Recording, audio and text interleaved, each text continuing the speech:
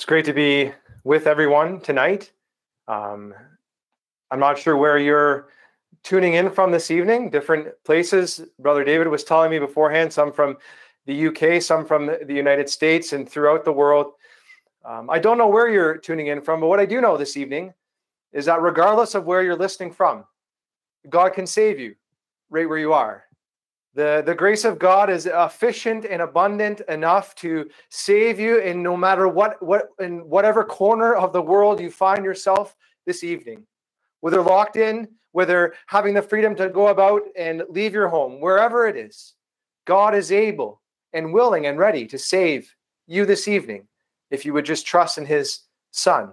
So this evening, I would just like to share the message of the gospel from 3 verses in the book of Romans and chapter 5.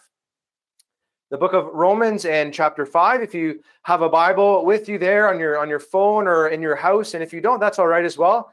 We're only going to read 3 verses together, and it's found in Romans chapter 5 in the New Testament, the book of Romans, chapter 5, and we're going to read verse number 19. And it says this. Romans 5 and verse 19 says, "For as by one man's disobedience many were made sinners, so by the obedience of one shall many be made righteous. Moreover, the law entered, that the offense might abound. But where sin abounded, grace did much more abound, that as sin hath reigned unto death, even so might grace reign through righteousness unto eternal life, by Jesus Christ our Lord." And really this evening, I would just like to focus on those few short words we have read in the second verse, in verse number 20, where it said, "But where sin abounded, grace did much more abound." You know, there's no really a greater contrast in human existence. You could search through the annals of time. You could look at the greatest of literature, of the loftiest of poetry. You could search out any civilization or creed. You could look at any manifesto or memorandum, and you'll never find a greater contrast than this: grace and sin. No greater contrast. 2 great rulers, really, we could say this evening, over human existence. One has a dominion, and these two dominions, they stand face to face: grace and sin. And we've read here what really the struggle that has been going on ever since sin entered into this world. Sin abounding, sin carrying out through human history. But where sin abounded, grace did much more abound. One reigns, it comes in, and it tells us here that it reigns and it comes into a cemetery, that it leads to death. That sin, it reigns unto death, but it says grace. It reigns in heavenly places with Christ Jesus. Brings eternal life down to man. Takes one out of darkness and puts him into light. Passes one from death unto life. Where sin abounded, grace did much more abound. Have you experienced the grace of God in your life? If you were to look at these 2 words, these 2 great struggling forces, sin and grace, which one would you say tonight, friend, rules in your life? Does sin have dominion over you? Is sin leading you and taking you down to a lost eternity? Oh, that you might experience the grace of God tonight. The Bible so clearly tells us that the grace of God, which bringeth salvation, has appeared unto all men. The grace of God. And really tonight, we just need to focus in and understand about these 2 little expressions in this verse to see how wonderful God's salvation really is. Where sin abounded, grace did much more abound. You know, this verse, it tells us quite clearly here that sin abounds. There's an abundance of sin. There's no shortage of sin in this world.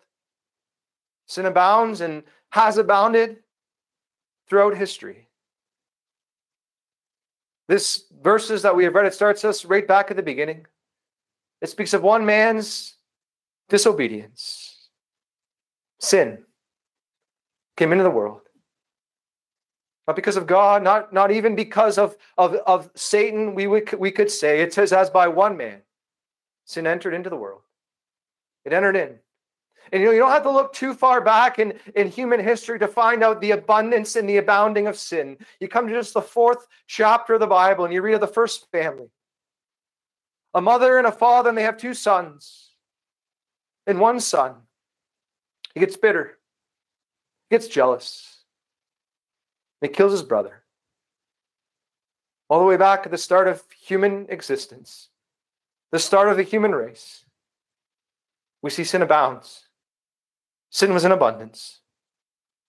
And you come to only the 6th chapter of the Bible, and you read there of a world, of a place that God looks down upon, of his creation, and it's full of wickedness. It's full of sinfulness. It's full of horrible acts that we couldn't even really comprehend. And it says God sends a flood. Sin abounded. All the way back at the start of human existence. And you keep continuing through history, you keep looking through the Bible, and you come to the very start of the New Testament. And there's hope presented. The book of the genealogy of Jesus Christ, the son of David, the son of Abraham, the promised Messiah, and there's hope. And you turn over the page to the next chapter, and you see there a wicked and jealous and evil man. And he's killing children, infants under 2, by the thousands. Sin abounds. Sin has abounded throughout history. Whatever age, whatever decade, whatever century, whatever millennia you want to look at, sin abounds. There's an abundance of it. But then we could arrive even to today, the world today, and we could look around the world that we live in, look through the newspaper, look through the different headlines, and we could say that sin abounds in the world today. You look at different nations, different governments. You see some of the decisions that are made. People being oppressed, people going hungry, while the rich sit in their palaces. There's abundance of sin in the world today. Sin abounds today. It's as if it's a well that is filling up. It's filling up, ready to overflow. And really it has overflowed in the world, in the day and age in which we live. It doesn't just abound in the world. We could sort of narrow in the focus and come right in. You could say sin abounds in individuals. Sin abounds in men and in women. You would say, well, yes, of course, you could think of the monstrous man and the man who has committed these horrible crimes, the woman who has committed these horrible crimes, and they're sitting in a jail cell somewhere. Their sin clearly has abounded. There's an abundance of it. But oftentimes we move down the chain and we say, well, what about the average man? A man who's, going about his life, doing average things, living an average life, buying average things, going average places. And you say, well, sin doesn't quite abound in him to the same level. Does it? An average man, someone like me, maybe, someone in society, not too bad, not too good, just right in the middle. You say sin doesn't abound in someone like that. Does it? And we even narrow down the focus and we come to maybe the best man that we could think of. The moral man, the righteous man, the religious man. And we say, well, sin, it can't abound in him, can it? There's not an abundance of sin in a man like that. And despite all of our reasoning and our logic, we look at people, we look at men, and we see people standing on the mound of human achievement. And they're headed right to a lost eternity. Just like the man wasting away in a jail cell. It says the law entered in, that the offense might abound. The law came in so that we would see really how guilty we were. The Bible speaks of the law, of the commandments of God, and it speaks of it like a mirror. It's just there to show us, for us to look into it, to see how dirty we really are. You don't wash yourself with a mirror. The law condemns. And it says the law might abound. What about the moral man? You can think of a man like Martin Luther, a man who tried his hardest and his best to be the most moral he could be. He would say he gave himself without reservation to achieve perfection through human works. He fasted so much, his friends feared for his life. He practiced vigils. He prayed in excess of what was required of him in the church. And he often slept without blankets in his bed to mortify his own flesh.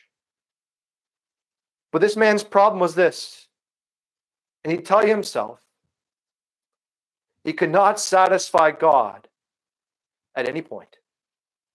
And really there was a moment of revelation in this man, Martin Luther's life, when he would take that pilgrimage to Rome, and there he would get to those holy stairs, the Scala Sancta, and he would go there to begin that climb up to where he could feel like he had done something enough to achieve God's favor. He repeated prayers at every step of those stairs. He kissed them as he went up to the top. And he had hope of delivering himself from purgatory. When he got to the top of the stairs, you know what he said? Who knows if it was enough? Who knows if it was enough? And friend, it doesn't matter if we think of a monstrous man, an average man, or even the moral man. How would you ever know if you've done enough? Sin abounds. There's an abundance of it in each one of us. Some of us do a much better job hiding it down in the deep, dark depths of our heart. But there's an abundance of it. It abounds in history. It abounds in the world that we live in today. It abounds in mankind. Friend, tonight, could you be honest with yourself and say, sin abounds in me? There's an abundance of sin in me. Maybe in the quietness of where you sit and where you listen this evening. No one else around, maybe, just you alone, by yourself before God. Could you confess? Could you admit? Could you realize there's an abundance of sin in me? Where sin abounded, it abounds. But sin also stains us.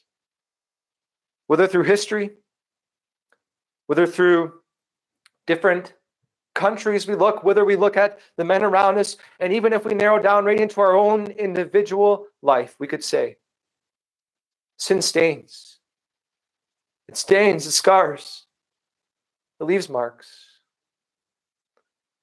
Several weeks ago, before this pandemic was upon us and we could move much more freely, we went one Sunday afternoon to a neighborhood where we had been sharing this gospel message in a little rented community hall. And we hadn't been back to that neighborhood in several months. And we went to invite people to come and listen to this gospel message.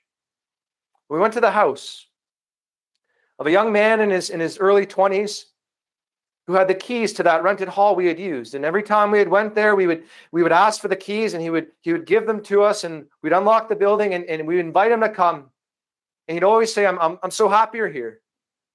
You know, this is not a great neighborhood to live in. There's lots of people that need the message you're speaking about. But he never came himself. Never accepted the invitation to come. And we returned to his house, and there was greeted by an older man who was maybe his uncle, a family member.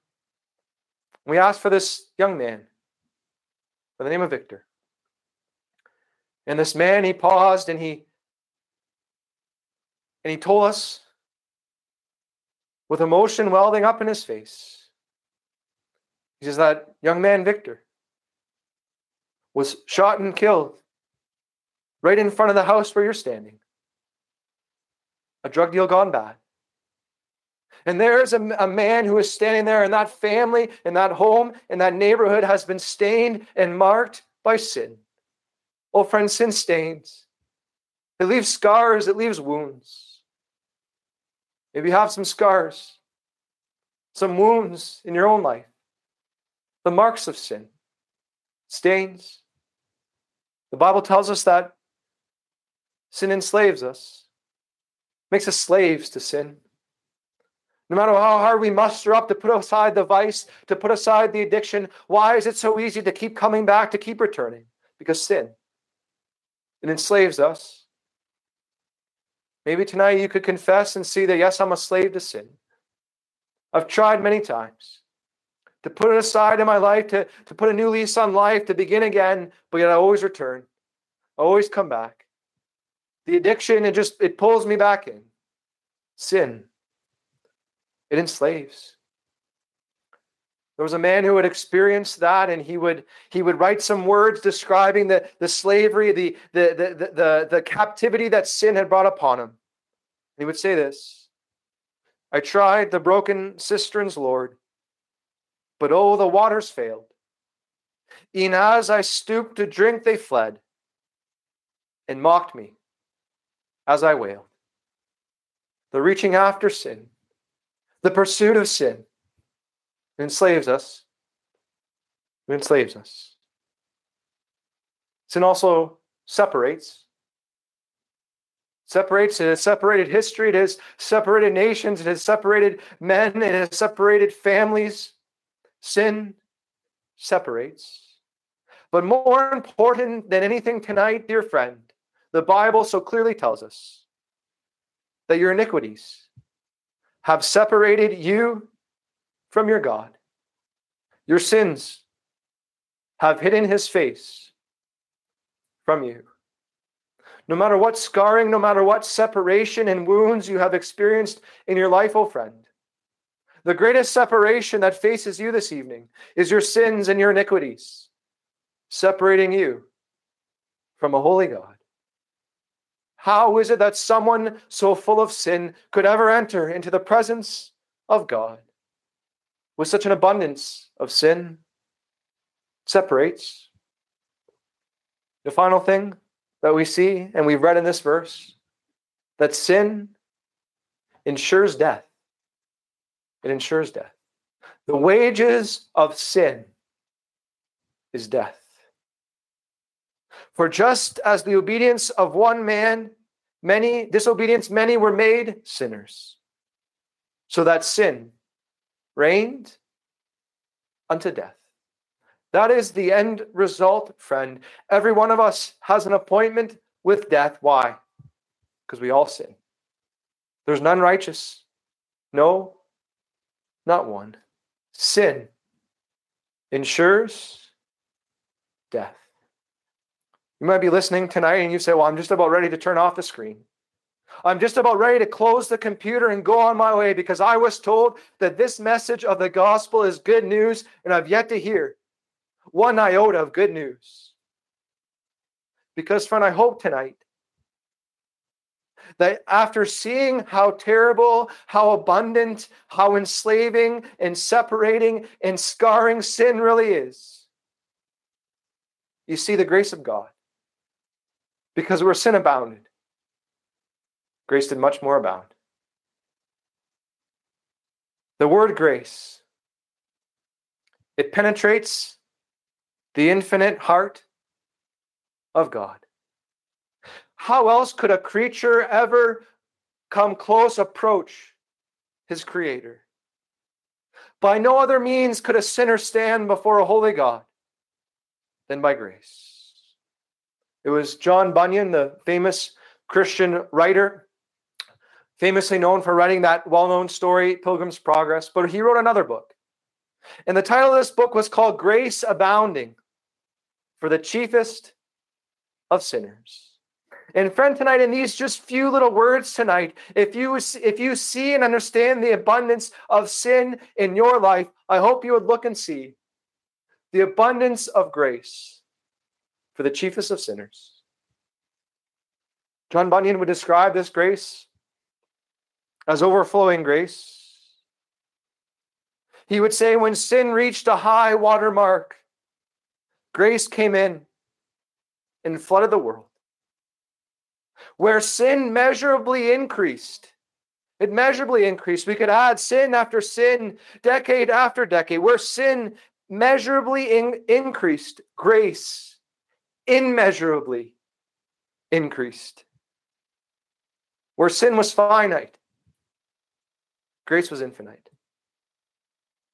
Another translation of the Bible would take this little expression and would put it like this: though sin is shown to be wide and deep, even a child can understand. And friend, in your life, you could say, I've seen sin in my life, and it is wide and it is deep. Where sin is shown to be wide and deep, thank God, His grace is wider and deeper. Where sin abounded, grace did much more abound. Where sin stains, grace comes in and washes clean. Where sin enslaves, grace comes in and it sets the captive free. Where sin separates, grace comes in and unites a repentant sinner with a loving Savior. Where sin ensures death, grace ensures life everlasting. Where sin abounded, grace did much more abound. It brings to mind that wonderful hymn that is often sung. Marvelous grace of our loving Lord, grace that exceeds our sin and our guilt. Yonder on Calvary's mount outpoured, there where the blood of the Lamb was spilled. Dark is the stain that we cannot hide. What can avail to wash it away? Look, there is flowing a crimson tide, whiter than snow. You may be today, friend, may be stained and marked and scarred by sin. Whiter than snow, you can be today. How? Grace. Grace, God's grace. Grace that will pardon and cleanse within. Grace, grace, God's grace. Grace that is greater than all our sin. You go all the way back to the book of Genesis chapter 3. Right where that sin came in and that sin abounded and man fell. Grace comes in. It searches out Adam, calls him by name. And that little obscure grove in the middle of that garden, it finds him. Grace calls out. And it finds a sinner hiding. You come to the book of Exodus. And you see there Moses up in the Mount Sinai, and he's there receiving the law, receiving really the heart of God. And meanwhile, the people of Israel, they're busy making an image of gold to worship instead of the one true God. But despite that, despite seeing that sin, God is providing plans for a tabernacle, plans for an altar, plans for a temple. Sin rolled as high as Mount Sinai. Grace rolled as high as the heavens. Where sin abounded, grace did much more abound. You come to John chapter 4, and there you find a woman by a well, a sinful woman, having had five husbands, living with a man not her husband, abundance of sin in her life. The Lord Jesus Christ comes. He offers her water of everlasting life. Where sin abounded, grace did much more abound. You come to the next chapter, John chapter 5, and you read there of a man sitting by a pool of water with a multitude of sick people around him, really seeing the effects of sin, disease and infirmity and just the terrible, dire condition of sin. And this man, having been sick for 38 years in this terrible condition, the Lord comes and he draws near to him. And what this man, this sick man, all he has to say, he says, I have no man, no one to help. Look at my condition. The Lord reaches out, heals the man. Where sin abounded, grace did much more abound. On the cross, you arrive at the cross of Calvary. And it is at this point that sin reaches its highest tide in the history of human existence, crucifying the Messiah, the chosen of God, the holy, innocent, spotless victim. They are crucified on the cross. There was an abundance of sin at the cross. People yelling, crucify him, crucify him. We'll not have this man to rule over us.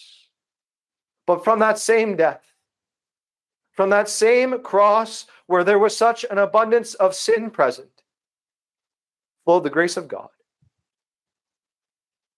Where sin abounded, grace did much more abound. Oh, friend, the grace of God is infinite.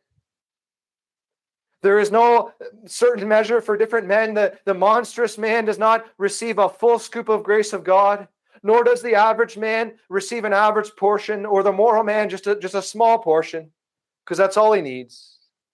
Sin was settled at Calvary. So by the obedience of one shall many be made righteous. Even so might grace reign through righteousness unto eternal life by Jesus Christ our Lord. It was there at the cross of Calvary where the abundance of your sin, the full weight of your sin, friend, tonight, was placed upon the spotless Lamb of God. There flowed that crimson tide. There is a fountain filled with blood, drawn from Emmanuel's veins, and sinners plunged beneath that flood lose all their guilty stain. Oh, friend, he was nailed there on the cross, given a crown of thorns. He was mocked and he was spit upon. They pulled the beard from his face. What abundance of sin in that place. And 3 dark hours came across that scene. And the only thing that is known or seen is a voice that cries out, my God, why hast thou forsaken me? The abundant, full weight of your sin, friend, was placed upon him. And the Lord Jesus Christ himself could say, it is finished. The work is done. Grace now flows from this place to whosoever will. Whosoever will believe, whosoever will come, is the invitation. Marvelous, infinite, matchless grace, freely bestowed on all who believe. You that are longing to see his face, will you this moment his grace receive? Friend, tonight the Lord Jesus Christ at Calvary paid your debt of sin. The sin that stains and enslaves, it separates and it ensures death. Christ paid the price through his obedience, through his sacrifice, that grace might reign through righteousness unto everlasting life. Friend, tonight you could be washed completely clean of your abundant load of sin this evening. How? Believe on the Lord Jesus Christ, and thou shalt be saved. I close with a story of a man, a well-known man, who really experienced grace and has left a lasting mark on this word, grace. A man by the name of John Newton. A man who had a tough upbringing. His mother died at the age of 7. A man who left the British Navy and became a sailor and was just as bad as any of the men on that ship. He swore. He cursed. One time even drunkenly falling off the side of the ship and having to be rescued with a boat hook from one of the other sailors, saved his life, pulled him in, had a scar the size of his fist on his leg. Proof, a mark, a scar of his sinful state. But an incredible storm came upon that ship, returning to Britain. And it was there that that blaspheming sinner cried out to God. God saved him. And that man, John Newton, he could write these words. He wrote his own epitaph. He wrote his own obituary. He wrote this. He had been a slave of slaves, but the Lord delivered him out of his bondage. A slave of slaves, enslaved by sin, but the Lord in his abundant grace brought him out of his bondage. His sin abounded, but God's grace abounded that much more. And John would write these words, this poem, and I'll leave these words with you this evening. It says this: "In evil long I took delight, unawed by shame or fear, till a new object met my sight and stopped my wild career. I saw the one hanging on a tree in agonies and blood, who fixed his loving eyes on me, as near his cross I stood. Sure, never till my latest breath can I forget that look. It seemed to charge me with his death, though not a word he spoke. My conscience felt and owned the guilt and plunged me in despair. I saw my sins his blood had spilt, and helped to nail him there. A second look he gave that said, I freely all forgive. This blood is for thy ransom paid. I died, that thou may live." And how much weight, how much reality is there to the words of the well-known hymn that this man, John Newton, wrote? Amazing grace, how sweet the sound that saved a wretch like me. I once was lost, but now I'm found. I'm blind, but now I see. Oh, friend, tonight, if you would see your helpless, hopeless condition of sin leading you down to a lost, dark eternity, and you would understand that where sin abounded, grace did much more abound. At Calvary's cross, the Lord Jesus Christ spilt and shed his precious blood, that you could be washed, the captive could go free, the one separated to God could be brought near, made a Son of God.